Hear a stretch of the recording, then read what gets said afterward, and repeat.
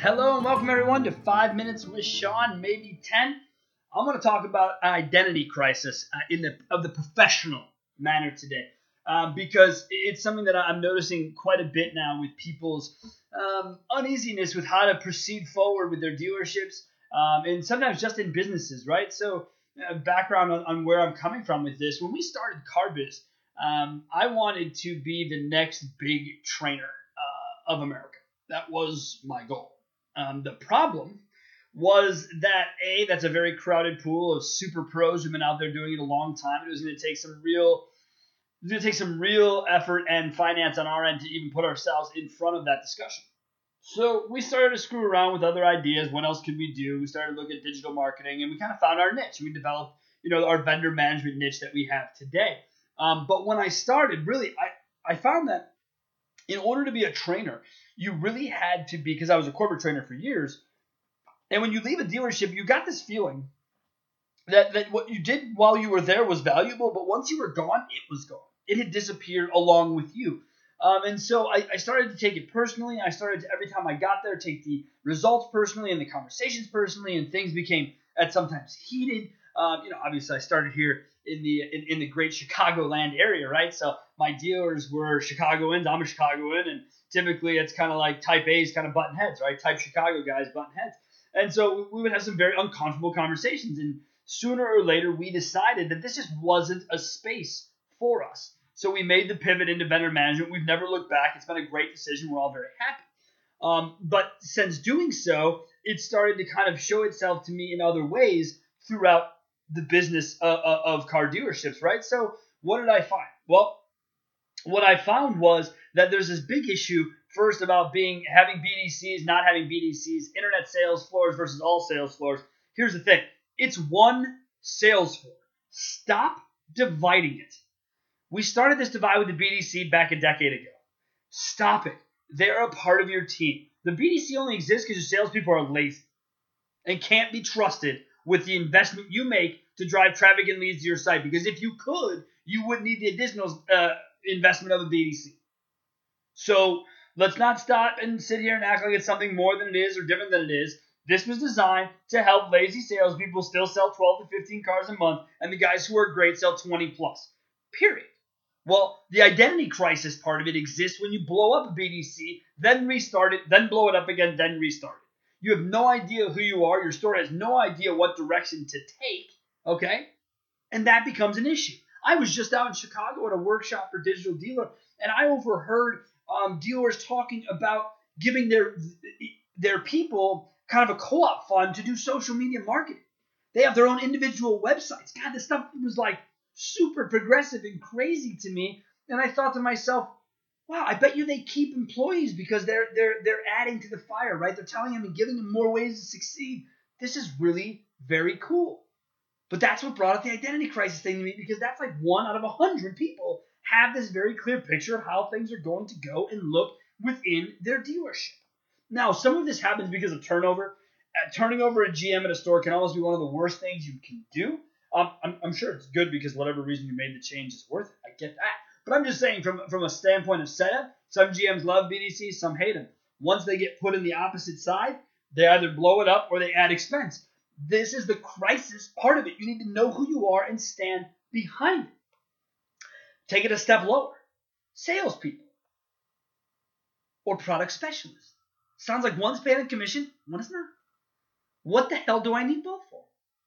Why is my salesman not my product specialist? How did the salesman just get to a point where he deals with not A to Z, but like F to Q-ish? Like, when did this happen? Really? And why? I think it's unnecessary. We talk about trying to eliminate the roadblocks for customers in today's market trying to buy cars, and it seems like all we're doing is setting up more, what it feels like. We have sales managers and closing managers. Again, what the hell is the difference? And please don't, it's rhetorical. I know the difference. I just think it's stupid, okay? You can either be a sales manager or you can be a salesperson. Either one of you needs to know how to close a freaking car deal. So what do I need yet another guy on top of this for? And if he can't do anything but close deals, why is he not a salesman working side by side with my BDC? So Again, I ask you, who are you and what do you do here? That's what's important to me. The other big issue that comes up quite frequently throughout discussions in my life are gross or units. Because as I've joked for years, if I knew how to get you both, if I knew how to sell you 200 cars for $3,000 a whip, you'd probably write a book and retire and let everyone know how to do it. Unfortunately, it is not that easy. It's just not. So, who are we? Well, some of us are one way for the first 15 days, then we're another for the last 15 days based on our stair steps and OEM programs, which I can tell you is a detriment to you and your long-term health to be such a yo-yo. Pick a side, stand by that side, and work. Because at the end of the day, dealerships have to be confident in every part of the process and people that work for them. So if we are not comfortable with our people, then stop adding new positions and new names and titles and just get rid of the people you have and find people who do what you want them to do. Now, I'm not typically an advocate of firing people, but if you're just going to add job titles and more humans to make up for weaker humans, then get rid of the weak human. It seems easy to me. It was easy to me when I did it, which I know a lot of people have been giving me feedback lately. You haven't been in stores. I'm in stores 10 to 15 days a month still, which I know doesn't sound like a lot to the retail guy who's there every day. I get that. I paid my time. I gave 12 years, 80 hours plus, 6 to 7 days a week. So I don't need to sit here and act like I owe anything to anybody. However, I feel like I'm confident enough in my history to tell you that none of this stuff is necessary. Salespeople, sales managers, done. It's all you need. Pick a gross or pick a unit. Don't come to me if you pick the gross side and tell me you sold less units. And on the flip side, don't come to me on the unit side and say, man, I just set a record number for units, but gross came up short. No shit. That's how it goes. Because if you are someone who goes, man, I am selling 50 cars a month for $3,000 a car, and I just can't figure out how I can get past 50 cars. Try taking shorter deals. Don't tell me you didn't take any short deals if your gross profit is $3,000. You missed car deals to put down the road. You may have missed it for a reason. I don't care. You just can't complain about both. Similarly, what we say here in the Midwest, you can't complain about the cold and the heat. You got to pick a side. Plain and simple. That's what this is. So pick a side. To recap, when it comes to identity crisis, my recommendation is pick your side and stick with it. The other part of that is make sure everyone in the dealership knows what identity we are trying to keep. Period. Everyone knows it. There are no questions. There are no comments. If you need salespeople, you don't need product specialists. If you have sales managers, you don't need closing managers. We have a tough enough time finding salespeople, let alone enough of them. The same can be said about great sales managers. So if you have them, keep them.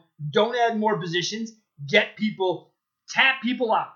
Max them out before it's time to move on. All right? As always, the text and phone line is open, 262-278-0157. My email, Sean, SEAN, @carbizdonebetter.com. Thank you so much for listening to the 5 minutes with me. Ended up being closer to 9, but we look forward to seeing you on the next episode. Thanks.